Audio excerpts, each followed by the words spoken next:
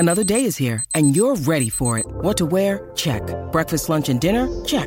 Planning for what's next and how to save for it? That's where Bank of America can help. For your financial to-dos, Bank of America has experts ready to help get you closer to your goals. Get started at one of our local financial centers or 24/7 in our mobile banking app. Find a location near you at bankofamerica.com/talktous. What would you like the power to do? Mobile banking requires downloading the app and is only available for select devices. Message and data rates may apply. Bank of America N.A., member FDIC. This is Optimal Startup Daily, episode 381.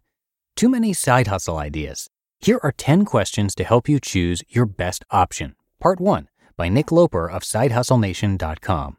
And I'm Dan. I am your host here on the show. Welcome to today's installment where we're going to hear from Nick Loper. And this, of course, is where I read to you from some of the best blogs on entrepreneurship every single day. And for now, let's hear from Nick as we optimize your life. Too many side hustle ideas. Here are 10 questions to help you choose your best option. Part 1 by Nick Loper of SideHustleNation.com. Half the people I talk to are still looking for a side hustle idea. The other half have too many to choose from. If you fall in the second camp, how do you pick which to work on? How do you prioritize your limited time for the maximum impact and result? A reader who wished to remain anonymous sent his decision formula recently, and I really liked it. Here's how he put it. Quote, "My partner and I keep a running list of potential business ideas. We then baseball score them, single, double, triple, home run, on several criteria." End quote. For the sake of this exercise, I'll assign a number score 1 to 4 for each of those hits, with 4, or home run, being the best. 10 questions to ask before you start a business. What criteria do you use? Here are the 10 questions to use in your scoring matrix. 1. How excited are you about the idea? 2. Is there a clear path to your first customers or sales? 3. How much time will it realistically take to get off the ground? 4. How much capital will it realistically take to get off the ground? 5. What's the revenue potential? 6. How easy is it to operate? 7. How easy is it to automate or delegate? 8. How easy is it to scale? 9. How easy is it to stop operations if it's not working? And 10. Is the business something I could sell down the road? You can use these questions and the scoring framework to evaluate any business idea that comes into your head. Let's look at a couple examples to help illustrate how this works. Maybe you're torn between starting a freelance consulting business and starting an Amazon FBA business. Example number 1, evaluating a freelance opportunity. Here's what the matrix looks like for the freelancing business, and I'll use my freelance book editing business for guidance here. How excited are you about the idea? Score 2. Editing allows me to use skills I already have, think creatively, and help other authors, but it's not something I lie awake at night thinking about. Is there a clear path to your first customers or sales? Score 4. Getting customers for this side hustle turned out to be pretty straightforward.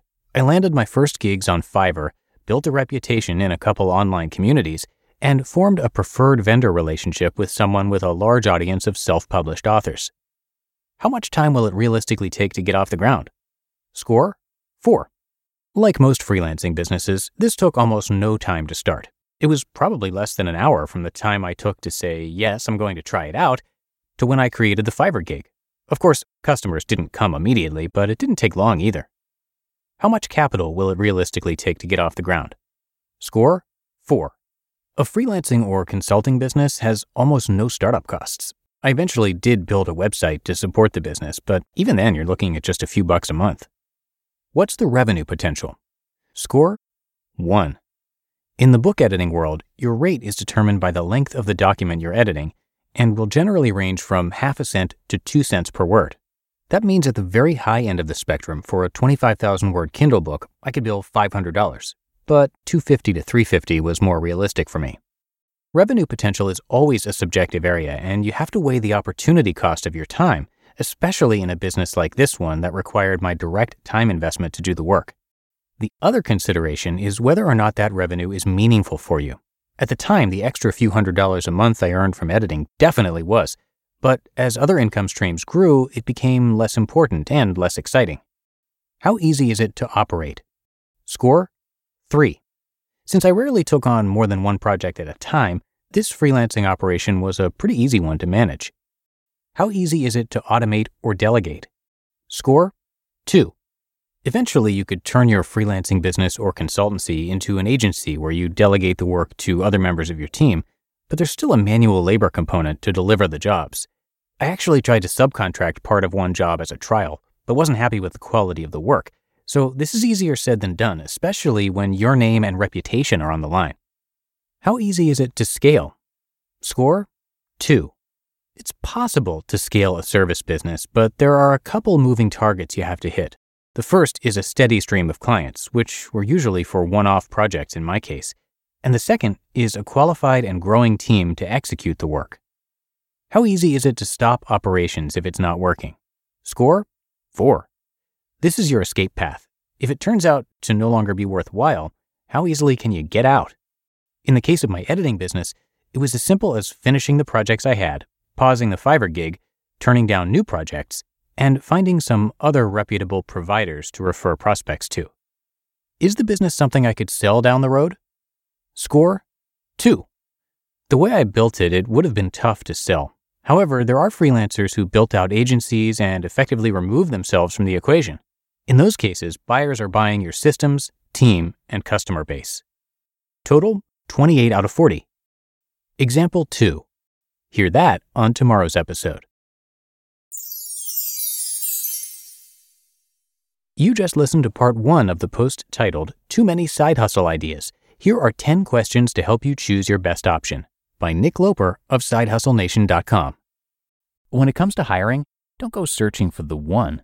Just meet your match with Indeed. Indeed is your matching and hiring platform with over 350 million global monthly visitors, and a matching engine that helps you find quality candidates fast. Ditch the busy work. Use Indeed for scheduling, screening, and messaging. 93% of employers agree. Indeed delivers the highest quality matches compared to other job sites. And one of the things I really love about Indeed is that it filters out those incompatible applicants. So when you're hiring, the process is much faster and you only have to consider applicants that are already likely to be a great fit.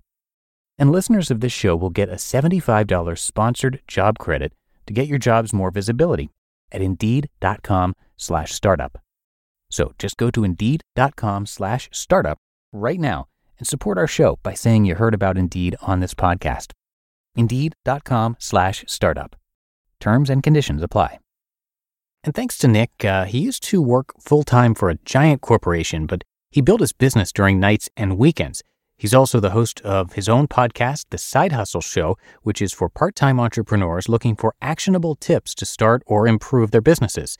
It is a really great podcast and usually in the top charts of business in Apple Podcasts, and it's definitely worth checking out. The blog, of course, is great too, and you can come by SideHustleNation.com for a lot more. And I will be back with you tomorrow where I'm going to finish up this post and where your optimal life awaits.